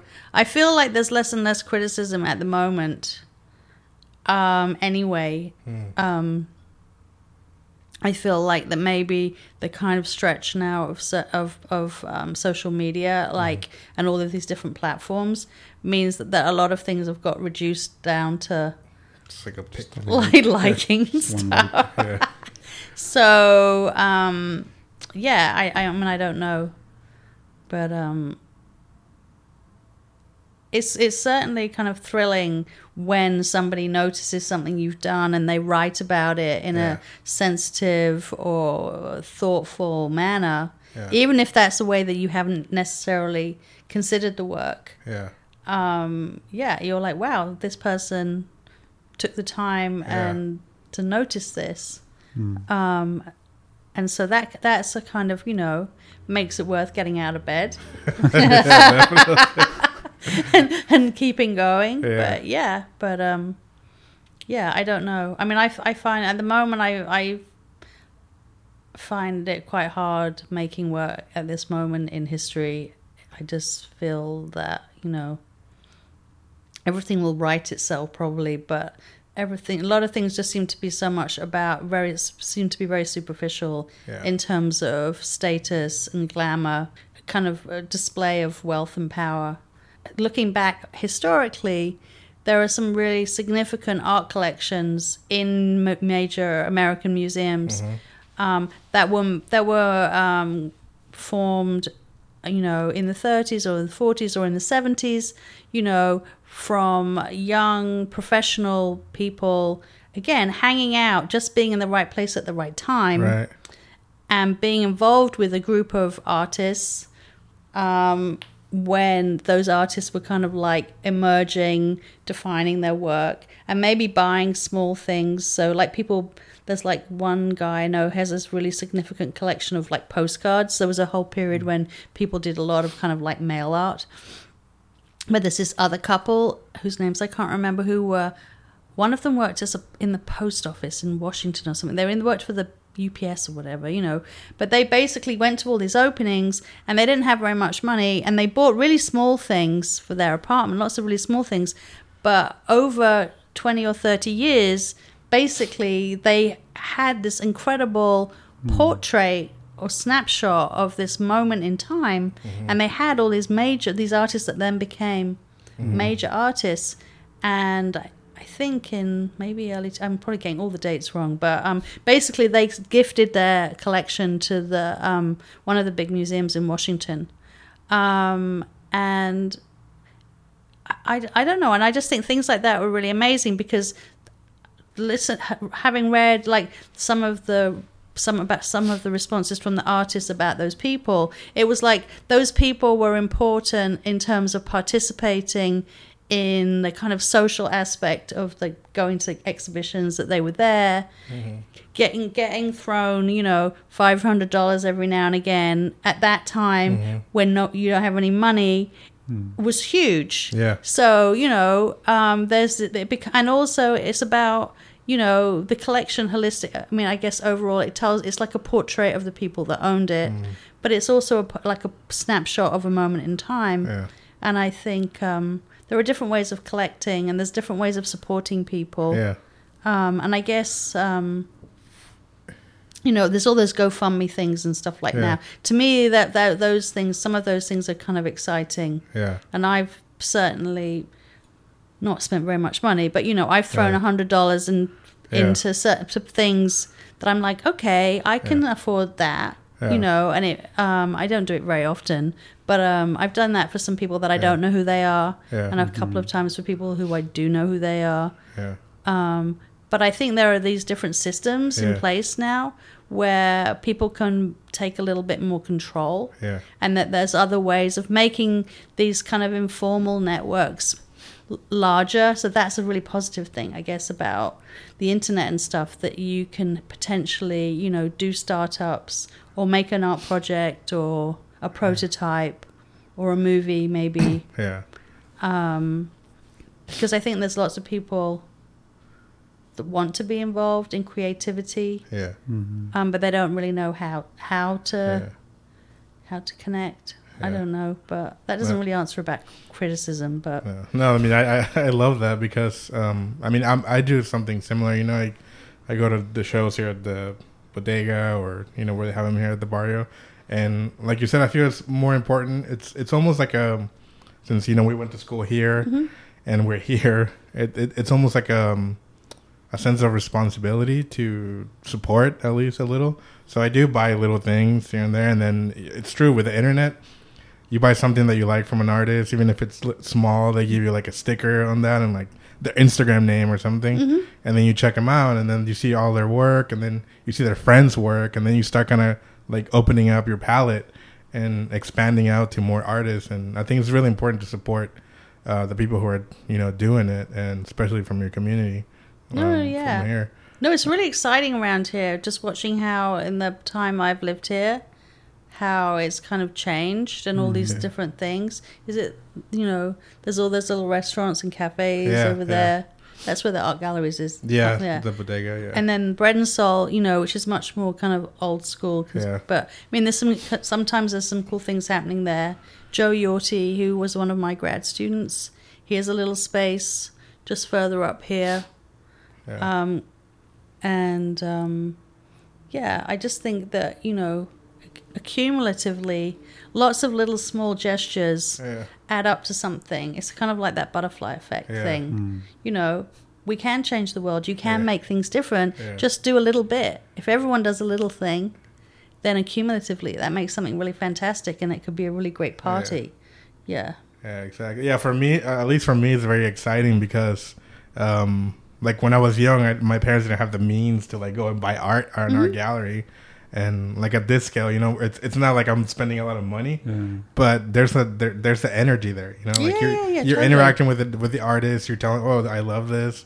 Can I buy this off of you? Or you know, it's like it's very exciting. Yeah, it's if, you know, people don't do it, they should do it more.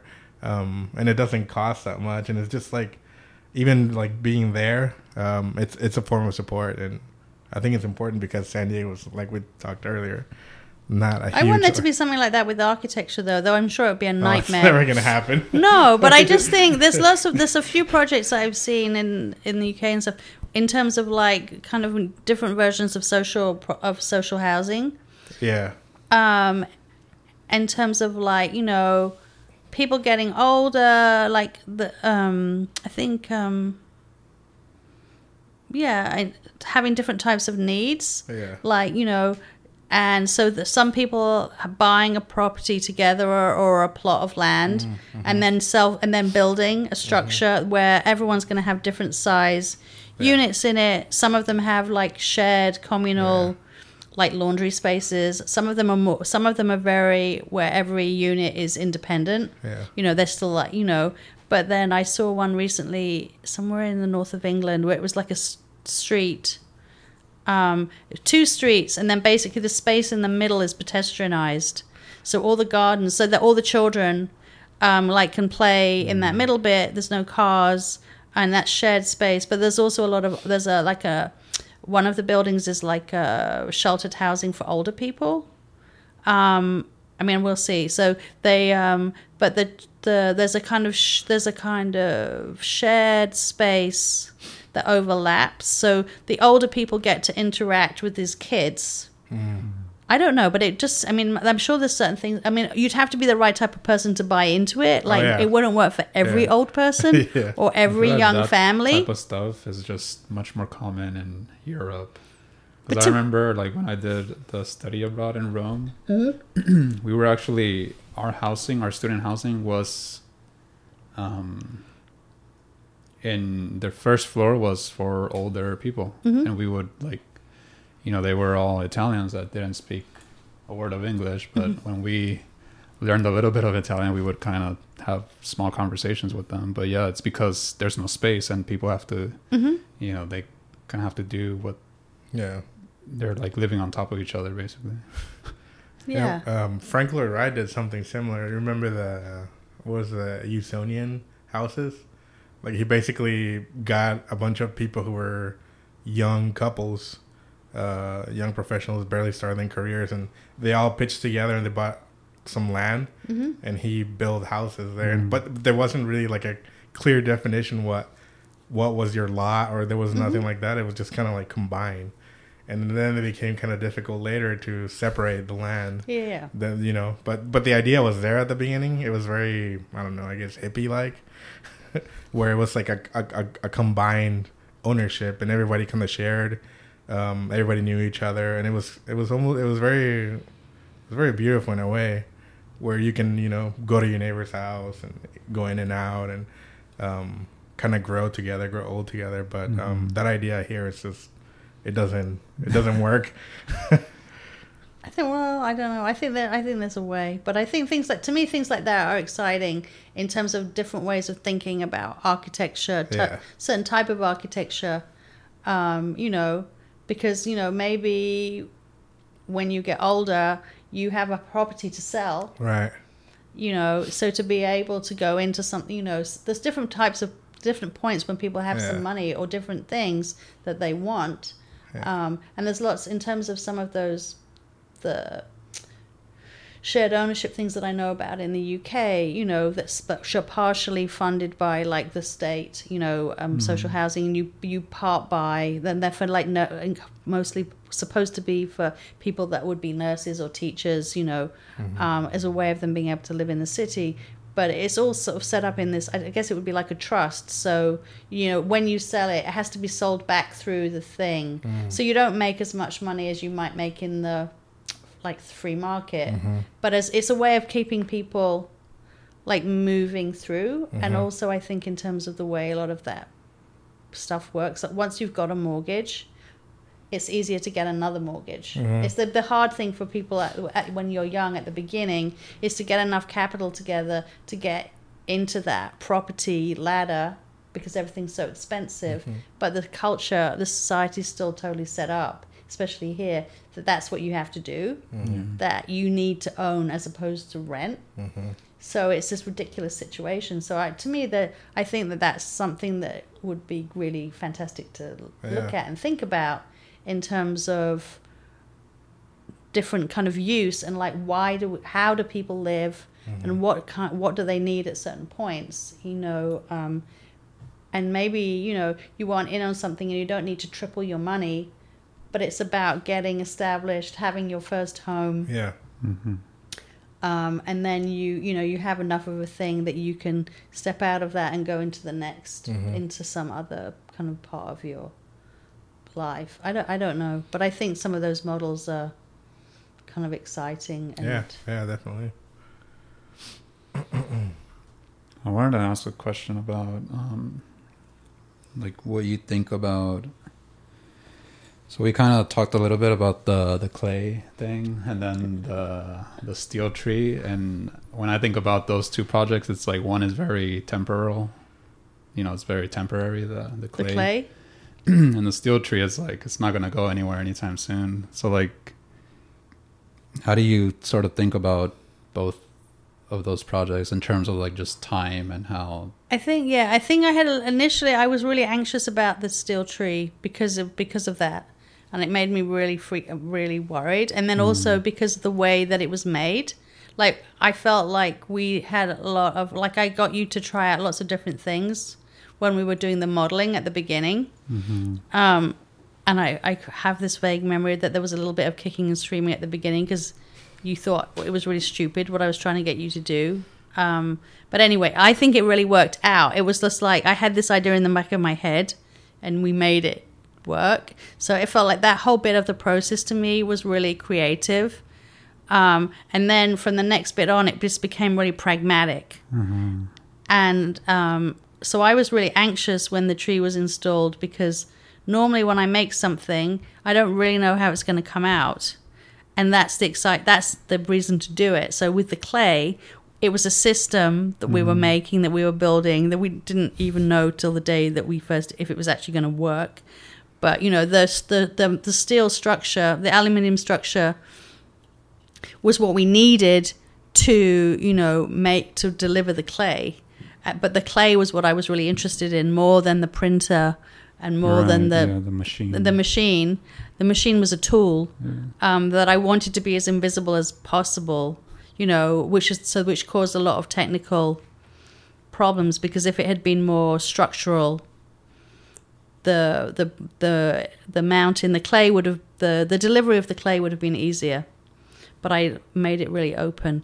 But anyway, I don't know, I'm being really confusing. So for me, in terms of time with the tree, the silver tree, I think when I realized its relation to its site changed. So as I said before, like the tree in the winter looks one way, and the experience of it in the summer is totally different. And it is a really interactive thing. Like I've seen, like I mean, I haven't seen it recently, but it was pretty shiny when we saw it. All of those kind of wedge shapes or the fins or whatever you want to call them. Some of them are really close together, some of them are further apart. So like children in particular, you can kind of stand in the triangle and be really close to it. So I think the experience of actually engaging with it, actually interacting, coming close to it, standing back from it, you know, it doesn't do anything. But again, those are kind of phenomenological experiences, which again, I guess, is similar to architecture, that you want to encounter it. The weather affects it. The light affects it. And again, the seasons. So it becomes like a mirror. So in that sense, even though it's a fixed thing, that it isn't itself changing, the experience of it changes. So that was kind of my rationale with how I decided it was okay in the end. But yeah, it was a really weird experience seeing it installed because it was a kind of weird anticlimax. I mean, it was amazing, but at the same time, it looked exactly like I expected it to look.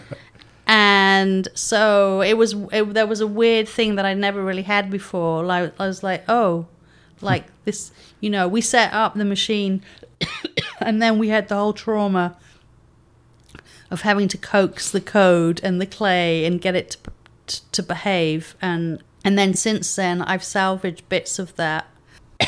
So I have a show in Edinburgh at the moment with all these ceramics, which are basically pieces that I... Just like fragments of the... yeah, they're from the one in London that you saw. So when we smashed it up to get out of the gallery, I kind of cut pieces out of it.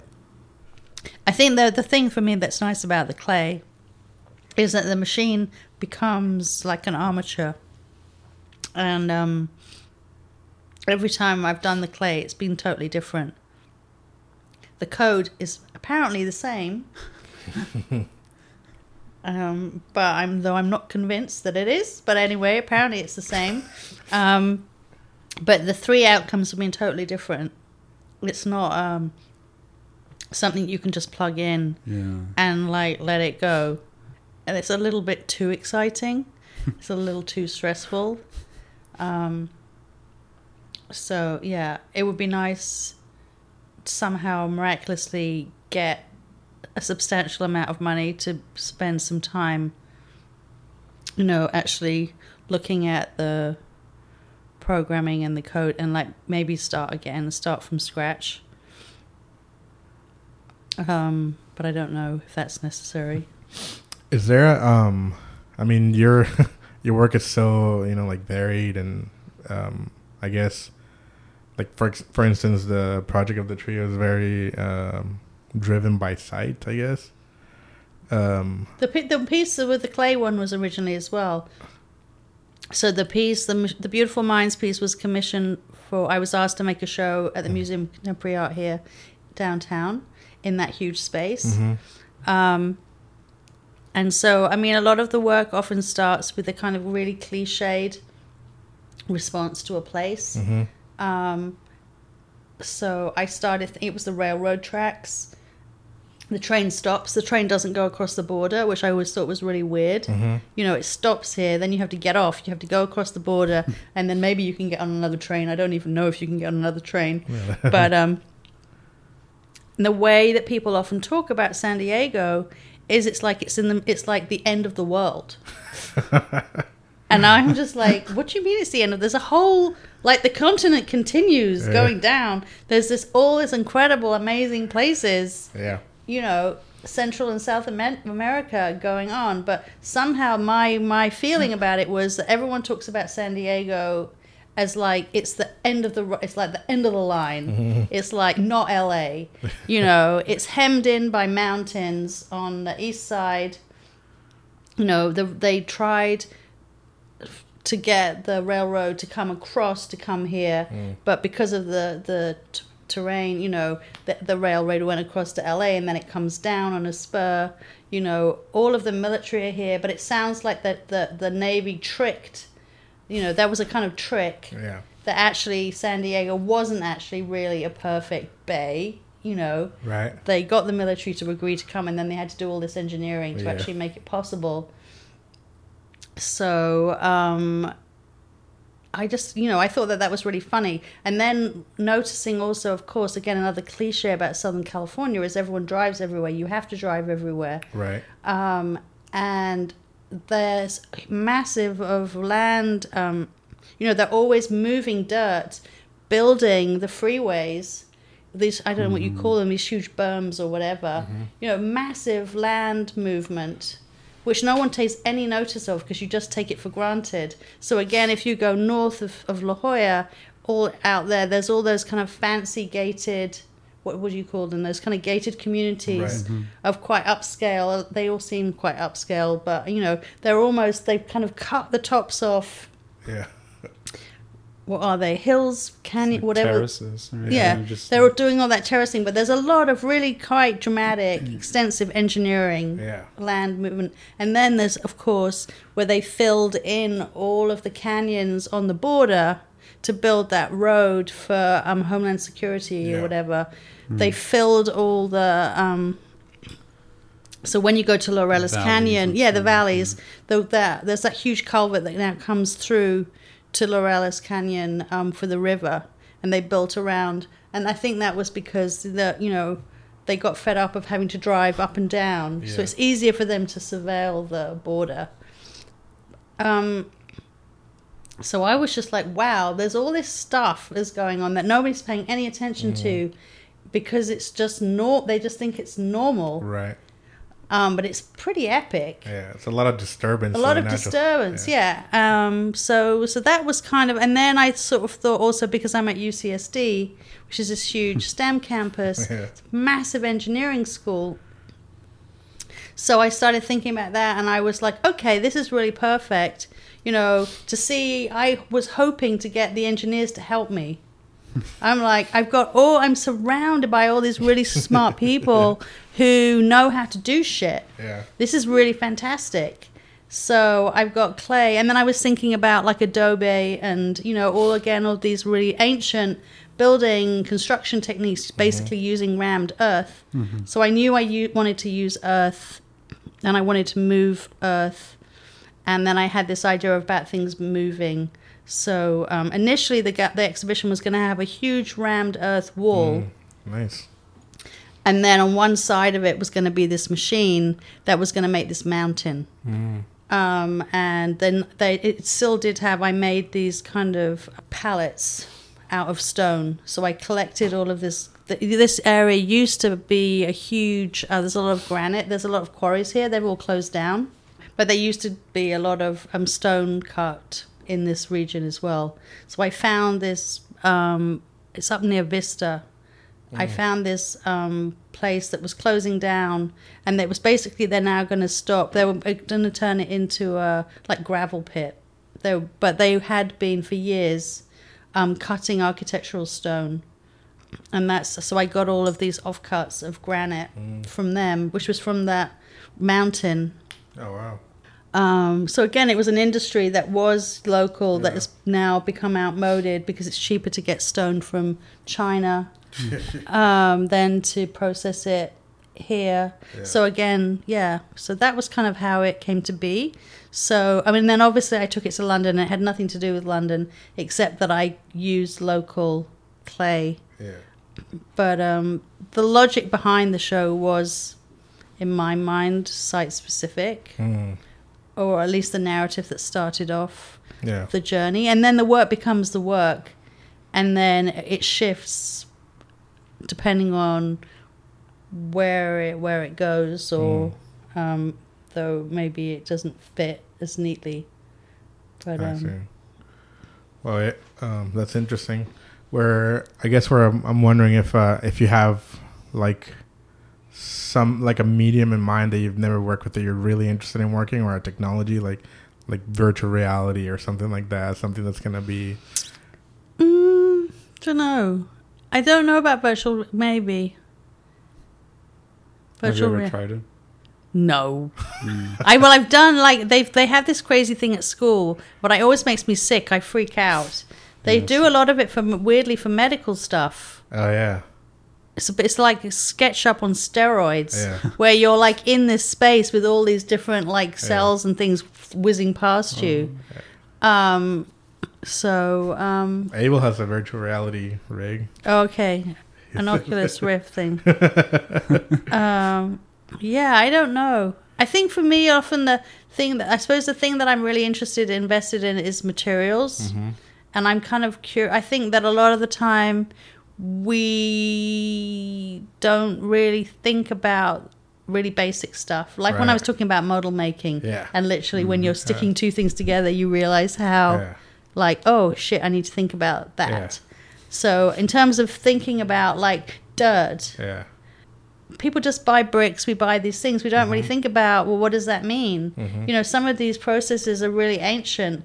I mean, it's finished now, but when I was researching making the clay, the printer, there was a company, since they've made it now, but they were looking at doing 3D printing clay houses as a way of going out into the desert, going to places where people didn't have much money and but they had dirt.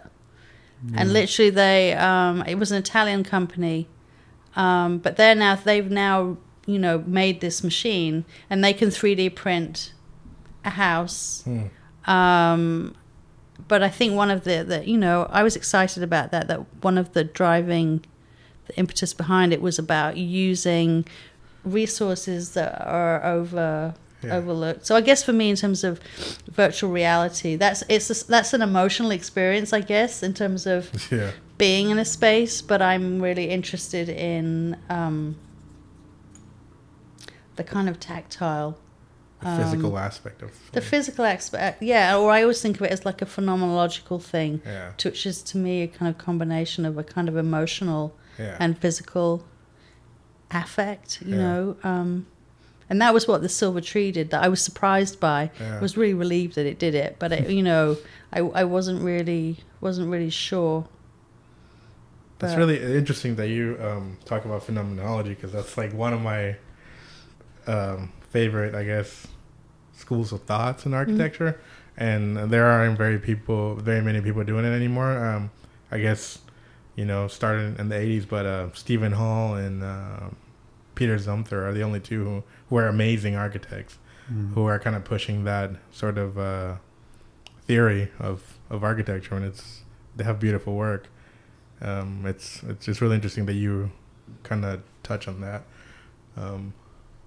Where did you start doing that in school, or where did you start picking up on like sort of like the? But I think it's to do with coming out of the theatre. I think everything comes back to the theatre, being the brought feeling, emotion. Well, yeah, but I think it's about an experience, because if you go to the theatre and you sit there, you know, it's you know, whatever it is, it happens. They, you know, the performers are doing the same thing technically every day, or however, you know, it's totally different to a film. Yeah. And there's something about sitting in an audience, or even going to see a band play, to see live music. It's the same thing when you go to see a great show. You know, it's a combination of the whoever's on the stage, whether that is a play or a poetry reading or an opera or a rock group, whatever, you know, and who you're with. So that's your smaller group of like you and your mates. But then also larger, you know, if there's some assholes, you know, just there, that totally, you know, you can't shut that out. Yeah. When we see a film, you know, you're in your own world. You don't have to engage with anyone else. It's just you and this thing. Yeah. And so I suppose, yeah, for better or worse, that social aspect, or whatever you want to call it, about all of those elements kind of playing into the experience. And a bit that it can even happen in terms of going to eat sometimes, you know, or having a big family meal and getting through it without fighting with, you know, or whatever, or a wedding or a funeral. You know, there's all this other stuff going on that makes that event memorable. And I suppose I'm interested in all of those different senses, and how, you know, going to being in a good building can mean, it depends what the building is, what it needs to do. Right. But how we live in buildings, or and how, you know, public buildings have to function in a different way to domestic spaces. But it's about that thing of how can a space change and evolve with my mood, with the time of, you know, sometimes you want a space to be cozy and you want to feel safe.